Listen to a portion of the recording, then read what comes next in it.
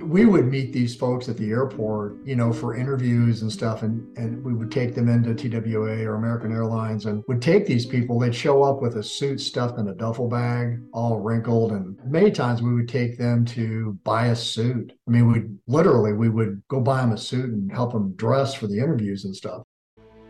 In a corporate world where all employees have great leaders with no egos that create fun cultures where people can do their best work, the employees and companies thrive while doing great things for the customers, themselves, and each other.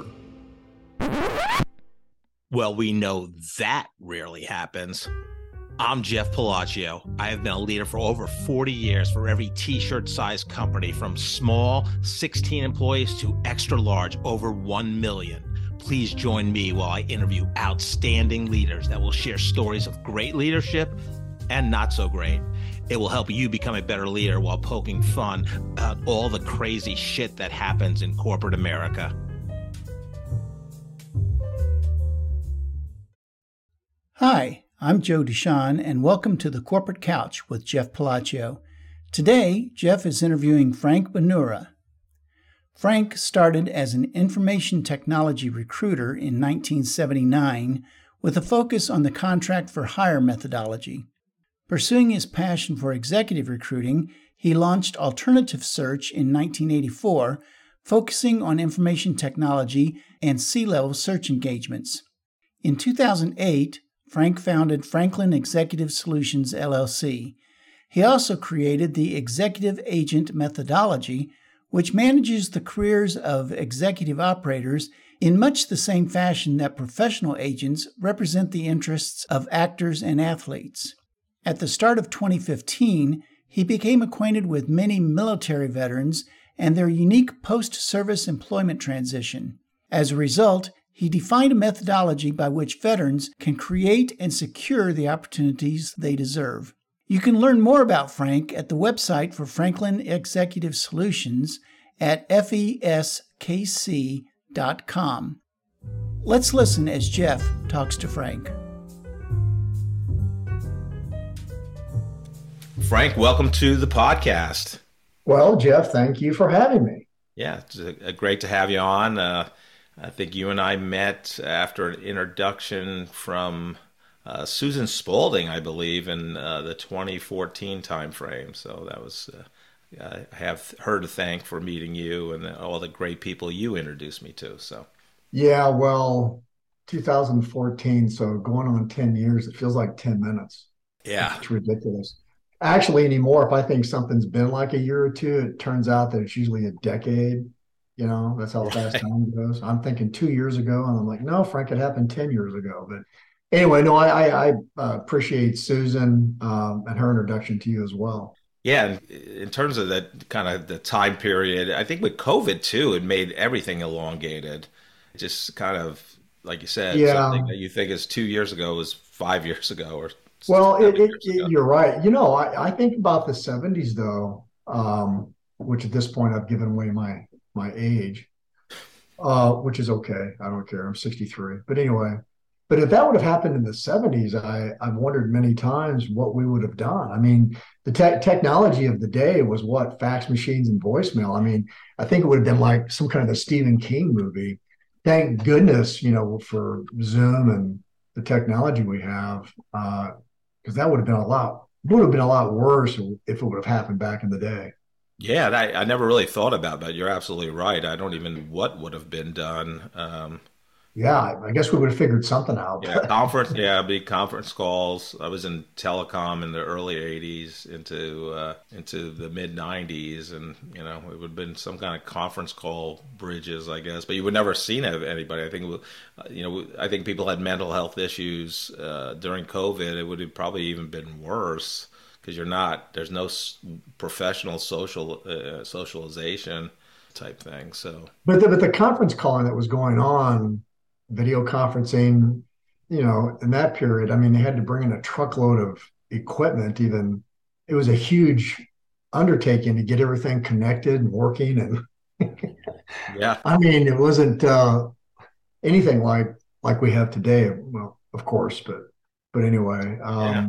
Well, speaking of COVID, and you mentioned Zoom, so Zoom has become part of our life for the last 3+ years since the pandemic began in March of 2020.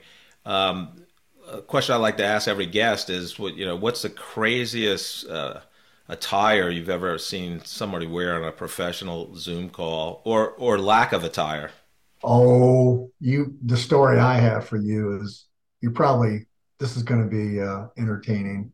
So I'm interviewing a CFO candidate for a search client, executive search client of mine, out of state. We're Zooming. He has a coat and tie on and, dressed very professionally. And when this was probably, well, I mean, and, coat and tie isn't something you see much of any longer. Um, and so this was, probably 6 months into that whole COVID thing. Anyway, the guy stands up to go shut his blinds and he doesn't have any pants on. Can't make it up, right? No, a guy standing there in his underwear. Anyway, I didn't say anything. I didn't want to embarrass the guy, but you can imagine we didn't move forward at that point. But I'm thinking, yeah, so that's the craziest story I have. I love it. I love it. Isaiah, I don't know if you've heard anything close to that before, but No, I think you right now you have the prize. Well, that was a there was one guest that some guy had just been done working out, and he literally had just a towel over him on the top and no shirt. wow. I mean, That's those two may be tied. I mean, uh, wow. yeah, Yeah, but guy stands up and he's in his yeah, underwear, and I'm staring at his crotch. That was yeah. That would be pretty boxers or briefs. What was the? boxers. Not that I was paying that much attention. Well, it was right in your, Boxers. right in Yeah. your vision line. uh, Yeah, well, I don't, I mean, I kind of, I don't know. I've kind of felt sorry for the guy, I suppose, but I yeah, didn't say anything. But yeah, so that was pretty entertaining. yeah. Yeah, Yeah. I find it during the interviews that I do the whole dress up thing, everything. I think it makes you feel more professional, even though it's It Zoom and they're does. not going to see what's, No, it, well, you're yeah, supposedly no. not going to see what's below. Well, yeah, no, it does. I mean, it helps, the back in the day, right? Dress for success. That's I right. mean, it does set the tone, I guess, mentally and stuff. You're dressed for a professional engagement or encounter of some kind, so it can help. Yeah, I love the reference. We're the same age, so I love the reference to Dress for Success. So there was obviously when we grew up, no interview. I mean, no internet. You had to go to the library to do research Yeah, on how to. So in college, I get this book because I'm doing research on what's the best books to read because I have no idea how to dress for an interview and Dress for Success. I think it was John Malone that the author may be wrong with the title, and that's how I learned to dress for my interviews. Because my dad, who had unfortunately had passed before I graduated from college, he was a welder, union, steam fitter. So we had, and my brother and I were the first generation to go to college. So yeah, that's how you learn to what to do, and got interview books too at the library and all that good stuff. So yeah, yeah, that was the go-to book.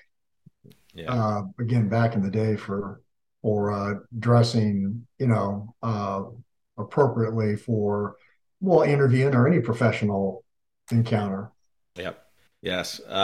So you grew up in the Kansas City area, am I correct there?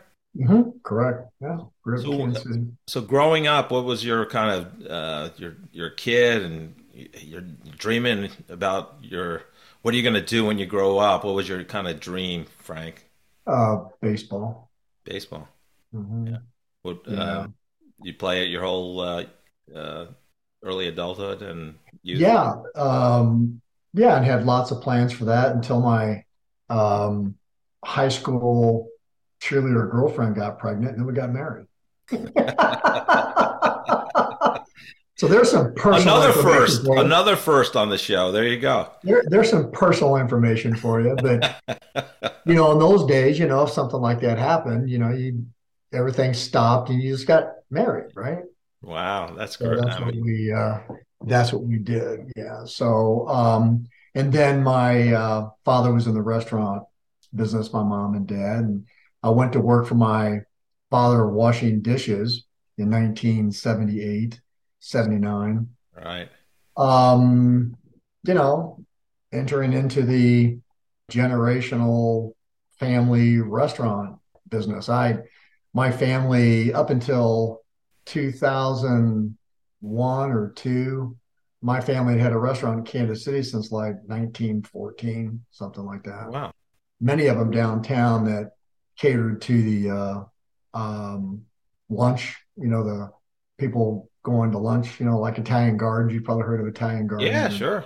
So my dad had catering to, he didn't do much in terms of dinner. It was all, just for lunch. And then after everybody, you keep talking about back in the day, right? But after everybody ate lunch around 2:30, 3 o'clock, they'd all start drinking and then drink it till they decided to go home, right? Right. So I'm in my dad's, kitchen washing dishes, and a gentleman, a friend of his by the name of Maurice Gosnay, who was one of the two founders of a company in town called Information Industries Incorporated, Triple I. Oh, sure. And yeah, they're contract staffing. Actually, Okay. Maurice and Gosnay and Bob Spockman, from what I can remember, were the two. I believe they're considered to be the grandfathers of the contract for hire concept. And so Maurice came back in the kitchen one afternoon after lunch was over at the restaurant and said, "Hey, Frank, you want to be a recruiter?" And I said, "Well, didn't really know what he was talking about because when he said recruiter, I think of college recruiters for sports. I think of recruiters for the military." And he said, "Well, I'll explain to you what it is." He said, "If you come to work for me, I'll pay you more than your dad does." And I said, "Well, that won't be very hard." And so, yeah, they were on the third floor of the 10 Main Center building Okay. downtown. My dad's restaurant was on the second floor. This is 1979, 78, 79. He said, "Well, just put on a suit and Monday show up and we'll get you going." So I went to Rothschild's, which was downtown at the time, bought me a polyester suit, looked like I was preparing to audition for Goodfellas. It was not a leisure suit, though, just to be clear. No, it wasn't a leisure suit. Okay, just to No, make no, no, sure. no, no. Because you couldn't I had stand to, too close to flames with a leisure suit on. yeah, no, I had a full Goodfellas mafiosa Oh, nice. polyester suit, nice and shiny. Went up to Florsham's and bought some shoes to match, right? So showed up that following Monday, and they put me in a room with three other guys and said, "See that stack of manila folders? Each one of them represents a PARS programmer." That PARS was the passenger airline reservation system for the airlines, and TWA was a big client of theirs. And so I was tasked with recruiting PARS programmers all over the country to come into Kansas City and work for TWA. And then they ended up closing American Airlines as a client as well. And we'd hire these PARS programmers. They'd go into TWA and American and the on what was called, it was at the time contract for hire, and they would be an employee of ours for a year. Then they would convert to TWA's or American Airlines payroll. Wow. That's what I did. So did that for a while. And then at 24, I became self-employed and started recruiting. At that time, I was recruiting sales support people for technology companies like Oracle, Cisco. At the time, you had Burls and DEC and some of the others. And then started doing more executive headhunting type searching for senior level executives for companies, and just went on from there. Yeah. Tell tell me and the listeners. So you're 1979. You're on the basically the early days of really what I'll call the IT slash technology boom period. This is like really the beginning in my mind, because really I Mhm. think it really took off in the 80s into the 90s in terms of really the tech stage. That's I forget what exactly when Microsoft started, but it had to be in that late 70s, early 80s time period. And so, what was it like? I mean, you were so young. Do you even realize, what you're being involved in and being a kind of a pioneer, not only in the recruiting industry and the tech for hire, but just, just in technology in general? No, I didn't have a clue. I was 19. Yeah, I thought I knew everything, but I didn't really know Right. much of anything. No, had no idea. And what we were recruiting were computer programmers. I mean, they were techie folks, right? Writing lines of code and, software developers, applications, developers. And what wasn't it the first Apple computer came out in 82-ish or Yeah, something? 82, 83. Yeah. Yeah, and then in the mid 80s, Oracle became a pretty good sized client of mine. Wow. And when I went out on my own at 24, I think Oracle was just Larry Ellison and Oracle were just starting to get their legs underneath them and just take off. But yeah, so that's what but I enjoyed that quite a bit. Never considered myself to be a technology person, but when I left Triple I, those were all programmers. When I went on my own, and what I did there for a few years before I went on my own was searching for sales and sales support people. Dealing with salespeople was much more, I enjoyed that much more than, dealing with the, you know, software developers or the people writing the code. Because back in those days, I mean, the computer that wore tennis shoes kind of a thing. I mean, they really were. They weren't, they were pretty shy and introverted Right. folks. And again, I'm not being critical. I'm just saying that's just the way it was at the time. There wasn't like, it was data processing. It wasn't information technology or anything like that. It wasn't, they were coders, you know, period. It was just a very different world. We would meet these folks at the airport and, for interviews and stuff, and we would take them into TWA or American Airlines, and we'd have to take them to, well, I didn't, but the salespeople or what they called systems engineer managers would take these people. They'd show up with a suit stuffed in a duffel bag, all wrinkled, and many times we would take them to buy a suit. I mean, we would go buy them a suit and help them dress for the interviews and stuff. I mean, they were just, they weren't very engaging. Then when I got into the whole sales thing, that's where I enjoyed that much more because I was dealing with people that were, well, they were more engaging, and that was more my speed. And I went from there into the executive level C-suite of headhunting, and it's been that way ever since. Along with the transition services I have, and I was a professional connector for 10 years, and the executive agent clients that I have now, and all that evolved. It's evolved over 42 years, Right. but it started in that boiler room kind of a thing with three other guys dialing for dollars, so to speak. Yeah. So yeah, we're going to get to what you do today and what you have been doing, but I'd love to. The first question is the three other people. Do you still keep in contact with, or do you know what they're doing now? Yeah, great question. Have no idea. These guys had all graduated from college. The youngest guy, I was 19.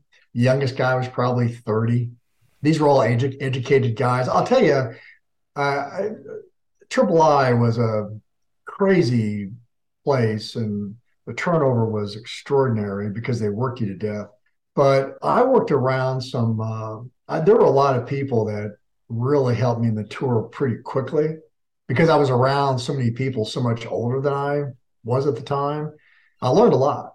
I learned a lot. I mean, it's kind of like I got my college and my MBA through working around all those guys at a very young age that had come from nice schools, very well educated, sharp, smart people. Yeah, that's interesting. So, yeah, because you're getting your college slash MBA because you're working. And did you have a mentor at Triple I that helped Yeah. you? Uh-huh. Oh, absolutely. A guy by the name of Dick Mueller. Um, he was from he'd actually come to Triple I through IBM, played basketball at Maryland. Just everybody wanted to be Dick. He's one of those guys, right? Yeah. NBA, yeah, crazy. He was my primary mentor through that and that through most of my life. Wow. Tremendous guy. Left there, started a company called Multiple Technologies Corporation, and that ended up being acquired for like $65 million. I mean, Dick did quite well. Um, but the only reason I got hired there was because Maurice and my dad knew each other. Sure, 100%. Yeah. It was one of those things, right? And Maurice knew that I was a very hard worker, and I was usually the first one in and the last one to leave, that kind of thing. I mean, there were some weekends I actually spent the night there Wow. working, recruiting PARS programmers for special projects, they called it. And there were times, I mean, there were a couple of times we actually stayed over. I mean, it was a crazy place. Wow. So it's not like today where you can use LinkedIn or Sales Navigator or if you really have a lot of money corporately, Zoom Info. How did you get leads? I mean, obviously it had to be phone, but what was that? What was that process like? Well, we would call into there were I think like 42 PARS installations across the world, maybe the country, but I think across the world. And actually Bank of America ended up using they took that PARS ACP, that operating system, and now they renamed it Transaction Processing Facility. So because it was for the reservations for the airlines, right? And that's a pretty important part of that's the heartbeat of the airlines, right? I mean, that reservation system goes down, you got a problem. And so like Bank of America used the same technology for check processing because of the high transaction processing speed and all of that.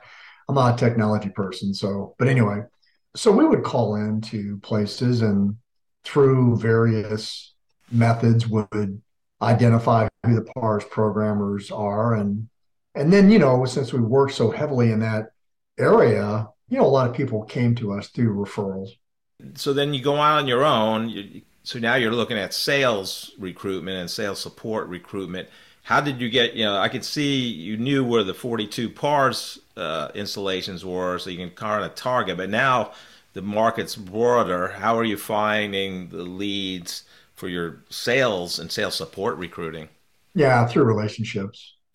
So you, Yeah, and for me, I've always defined, I mean, relationships much differently than networking, which anyone that's ever talked to me knows that I consider that to be nothing more than card swapping. So I've always been, focused on, creating and nurturing real relationships. And, most of all of our opportunities come through relationships, right? And so I just spent tons of time identifying, creating, nurturing relationships, creating value for everyone that I could, being a resource for everyone I could be. And that really is what has fed my pipeline for decades.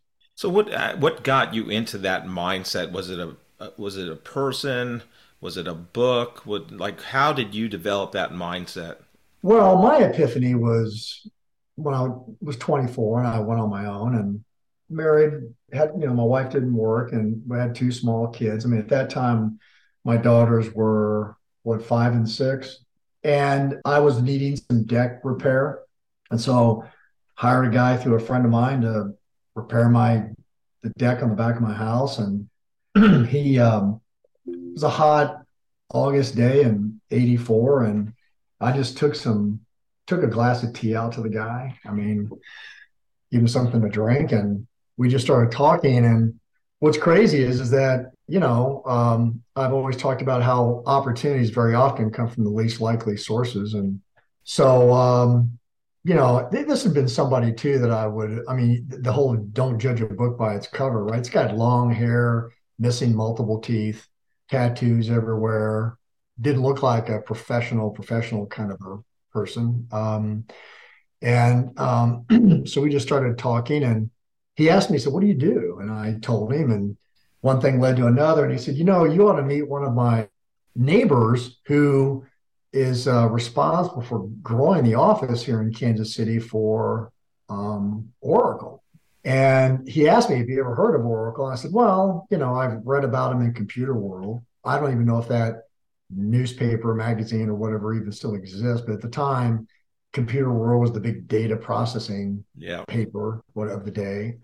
And I said, "I've read about them. I don't know a whole lot about them." Anyway, long story short, he made the introduction, and it changed my life. I tripled my income that year.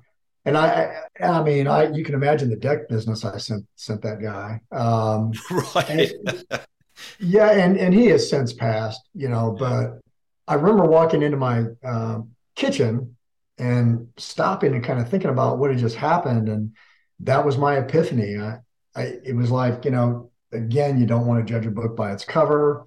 Just the interaction that we had, he was looking to do something for me. I did plenty for him as well, and lots of trust there. And that really launched me into the whole thing of understanding, or at least for me anyway, identifying the difference between card swapping networking and a genuine relationship, and the power of genuine relationships and the mind shift. I mean, I just went through a mind shift there I haven't made a traditional sales call in decades. I haven't needed to, because I have, these relationships of mine that have become even much more than a relationship, a banner waiver.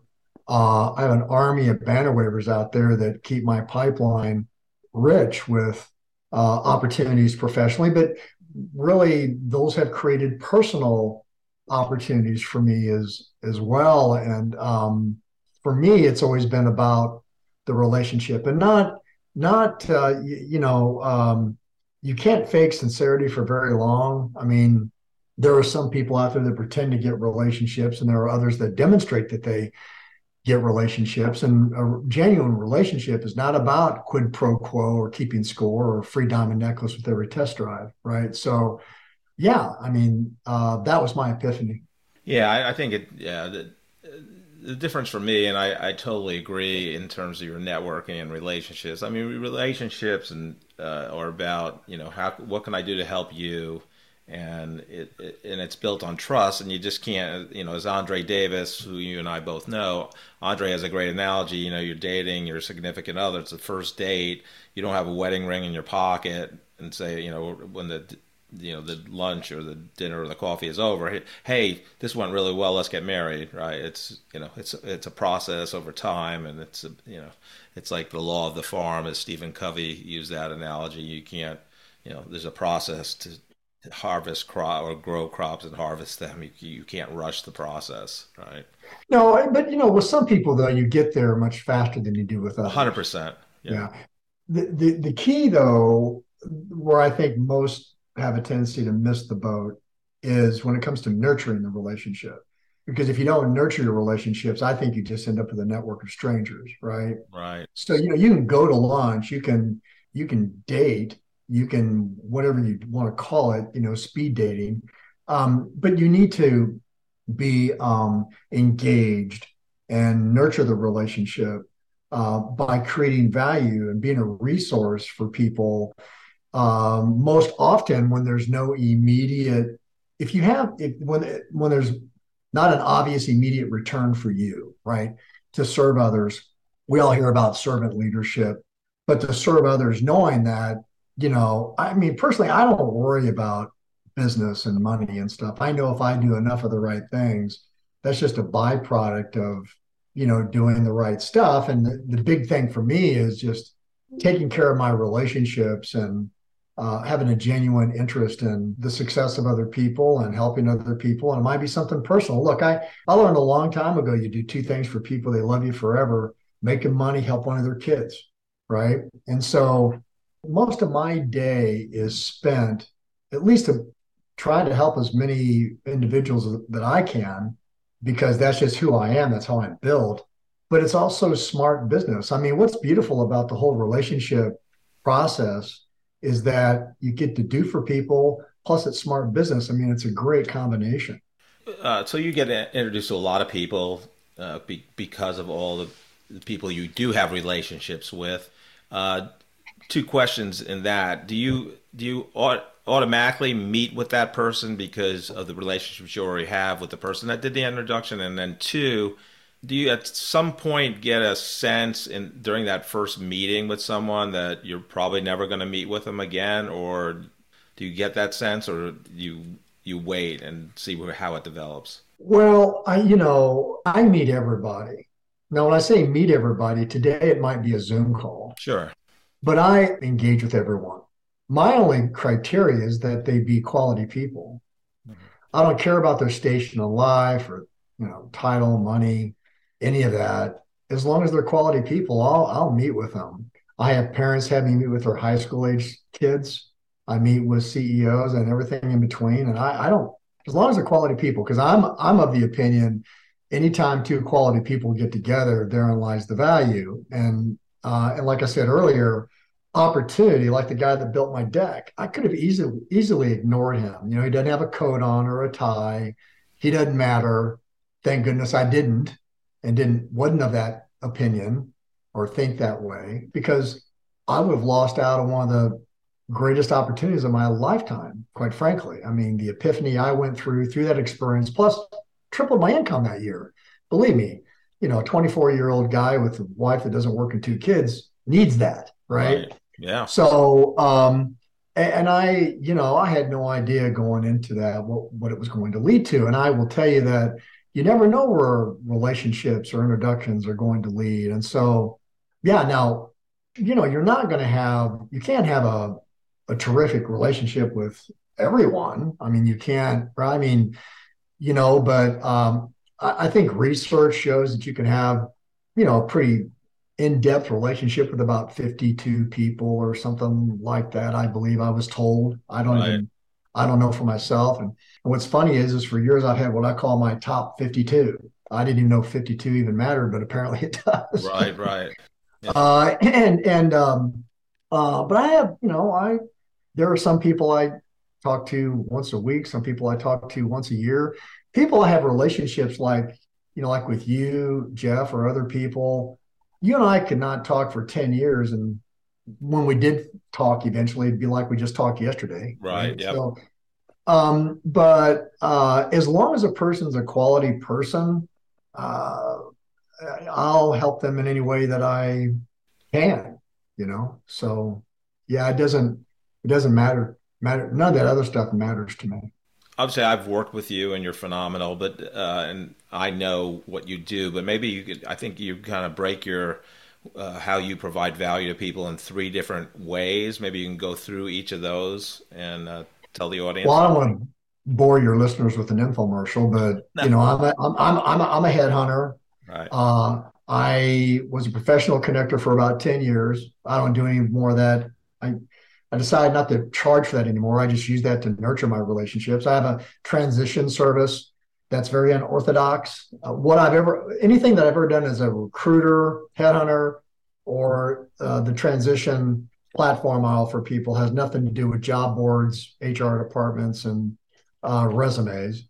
You've heard me say, Jeff, I think Webster should change the definition of resume to desperate job seeker. So, and then I've been an executive agent, for a number of years. I've got 5 executive agent clients, and look at that like an agent for an athlete or an actor. I literally manage the careers of these individuals. And so How'd you get that idea, that's Frank? what I Because I do. think that's unique. When you told me that you did that years ago, I was like, wow, I mean, that's really, I think, a great idea. But how did you come about it?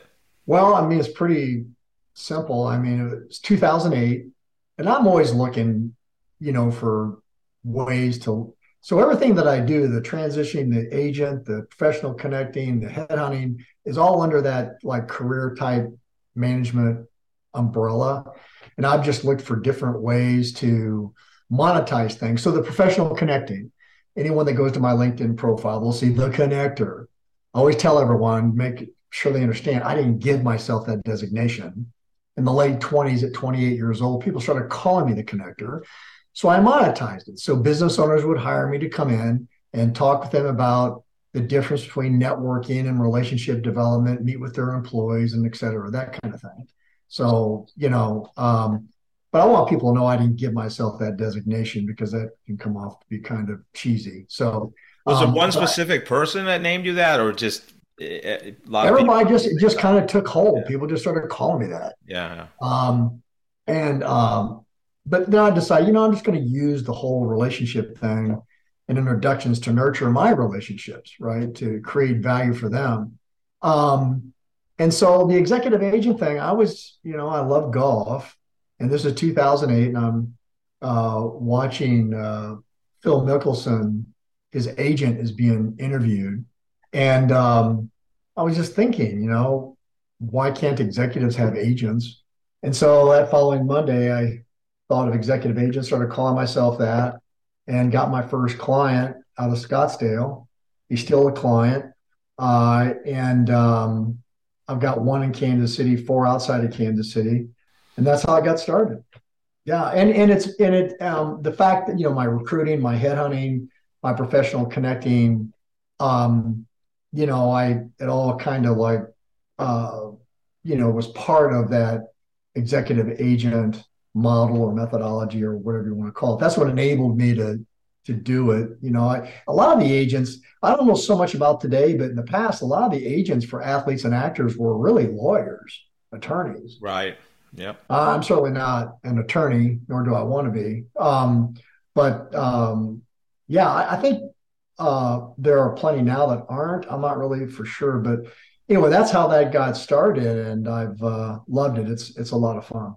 Yeah, maybe we should do a movie about, kind of like the Jerry Maguire of business agents, executive Yeah, agents. You can, yeah, we can call it the connector. yeah. Well, it's not near that sexy, so yeah. And Tom Cruise is a lot better looking than I am, so I don't think that would go over very well. That's debatable. You're a Yeah, lot taller than Tom, though. not by much. I'm 63. I shrink a half inch every year. No, but that's how that whole agent thing got started. Just watching him, Mickelson's agent get interviewed, and it just kind of hit me, and there I went. Hired an attorney to put together a client services agreement and letter of engagement, and spent a lot of money putting those pieces into place. And yeah, it's been fun. So we'll talk about your book, The Economy of One. I've read it, and I think it's like the Bible for job seekers. I mean, obviously you've done it for such a long time, but what gave you the idea to actually write the book, and how do you use it in your services?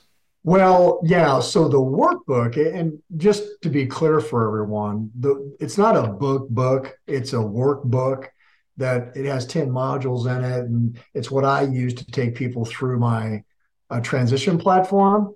But having said that, for years I wanted to create something like the Economy of One workbook, because I love my transition platform. It's kind of crazy too. I don't know if, I mean, I guess it's kind of happens as you get older. All my revenue that I generate is through headhunting. Everybody knows those fees can be pretty nice. And my executive agent clients, the least amount of revenue comes from my transition service. And it's the thing I love the most. Really, actually, the only reason I charge anything at all is so that people will take it, seriously. And usually if I have somebody's money, I have their attention. And it's a lot of work. I mean, I don't have pixie dust, right? And so the workbook, it's 10 modules. And what happened was about 6 years ago, I was introduced to Fort Leavenworth, and through a very good friend of mine, Jim Tennant. He's a retired Special Forces colonel. I still call him Colonel. He introduced me to Fort Leavenworth. and they were interested. They were having a lot. They had a number of senior officers that were transitioning into the private sector. And very long story short, I was given the opportunity to go in there and work with those heroes, as I would call them, 30 or 40 of them. I mean, these are most impressive people I've ever been around. West Point grads, jumping out of airplanes, chasing terrorists. I mean, special forces. I mean, and Leavenworth is like a war college. It's not like you don't find a bunch of tanks there. I mean, and their pedigrees are extraordinary. I'm glad I didn't have know everything that I know about them now. When I showed up, I would have been quite intimidated by their presence. Rambos with brains. I mean, these guys are just amazing, and ladies.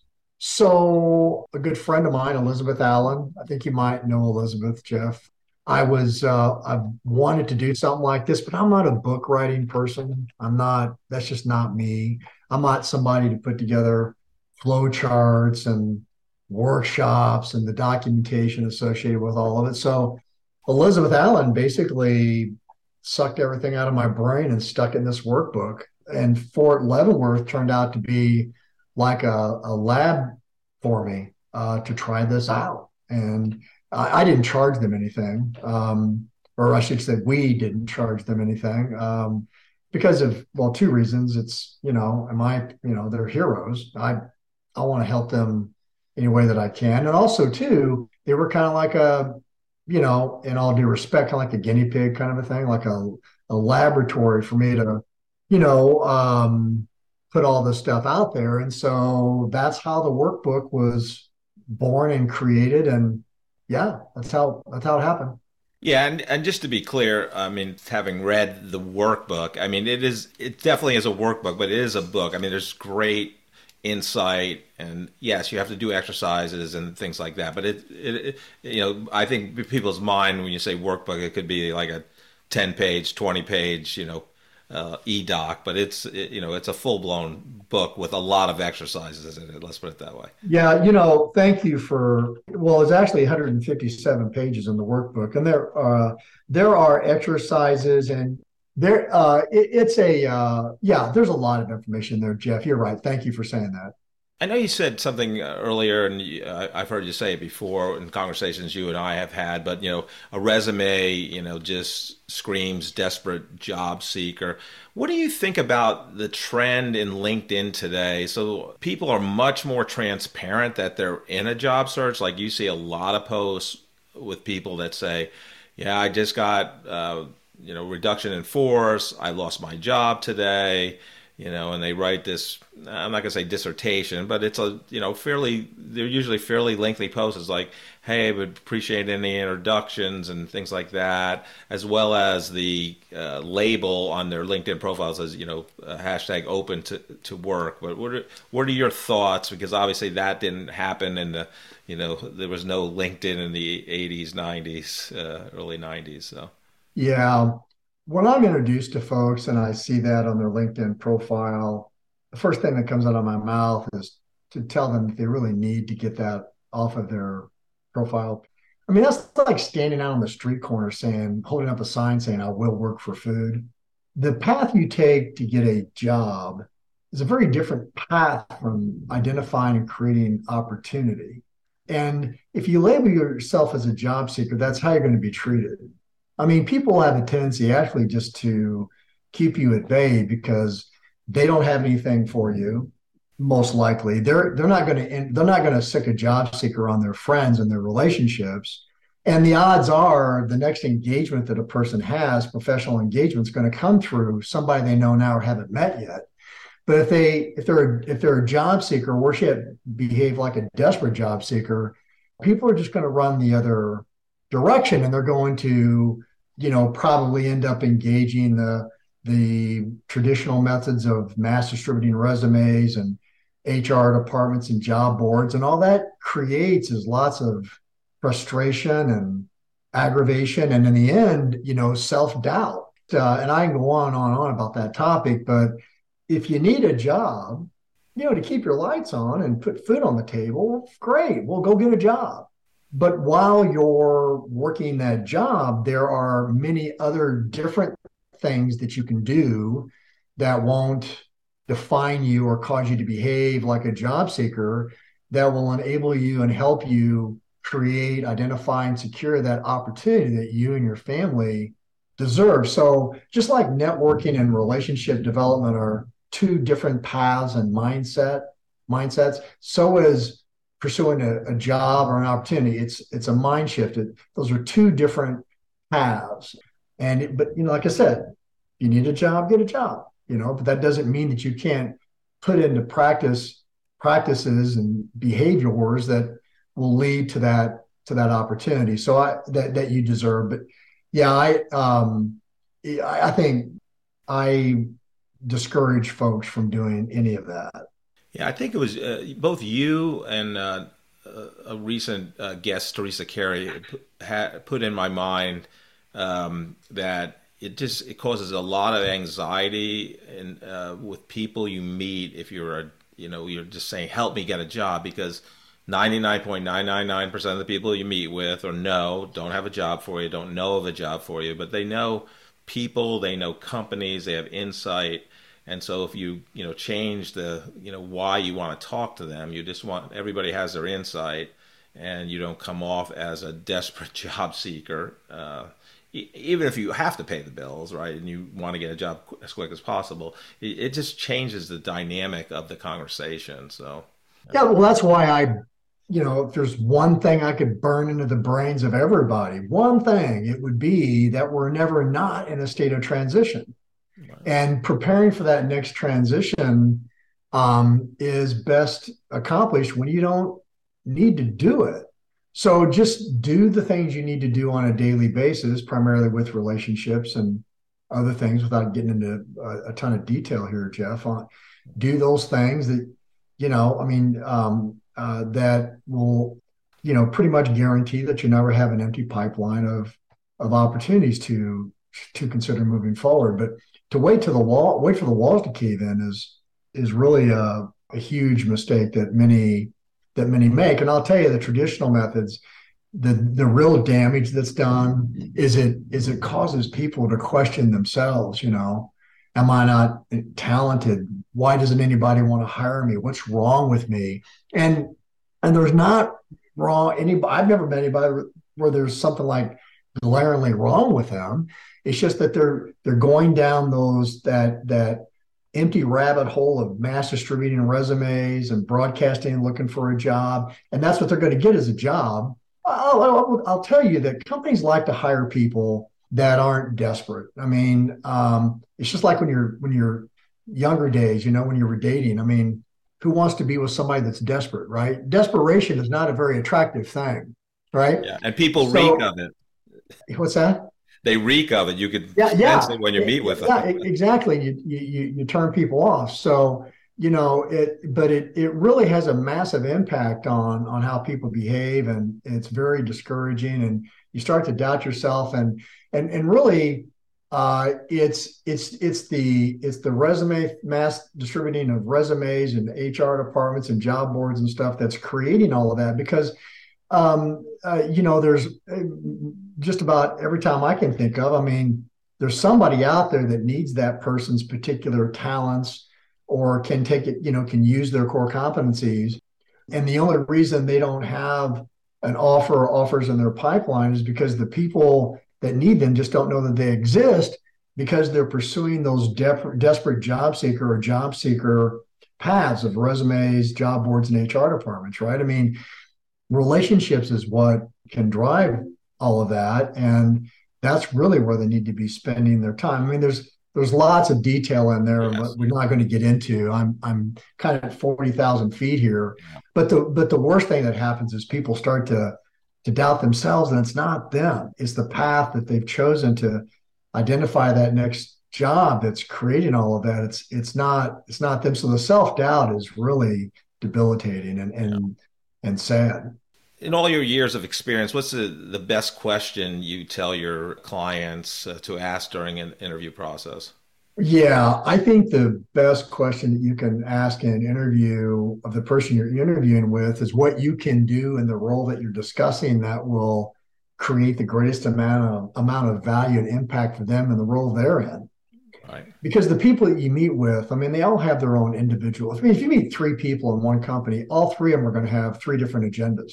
So you might understand what you can do to create value and impact for the enterprise, but just as importantly, if not more important, is to know how you can create value for the, say, three different people that you're meeting. Sends a tremendous message that you're going to help them be successful, or you want to help them be successful in the roles that they're in. And also, too, I mean, how can you position yourself properly with someone if you don't know what's most important and meaningful to them? Yeah, that's great insight. Frank, you've been a pleasure. You've helped me throughout my career, and I consider you a friend. So thank you for being on the podcast today. Oh, I've enjoyed it very much, Jeff. You haven't needed me to have the career success that you've had, but thank you for that sentiment, that compliment. But yeah, I consider you to be a great friend as well, and never hesitate to reach out. I'm always here. All right, thanks, Frank. Enjoy the rest of your day. You bet. You too. I'm just so fascinated with Frank Bonura. I just think he's incredible. They call him the connector. He's the consummate relationship builder. Just how kind of random, and I don't believe in randomness, but he gets his high school girlfriend pregnant. That basically changes the path of his life.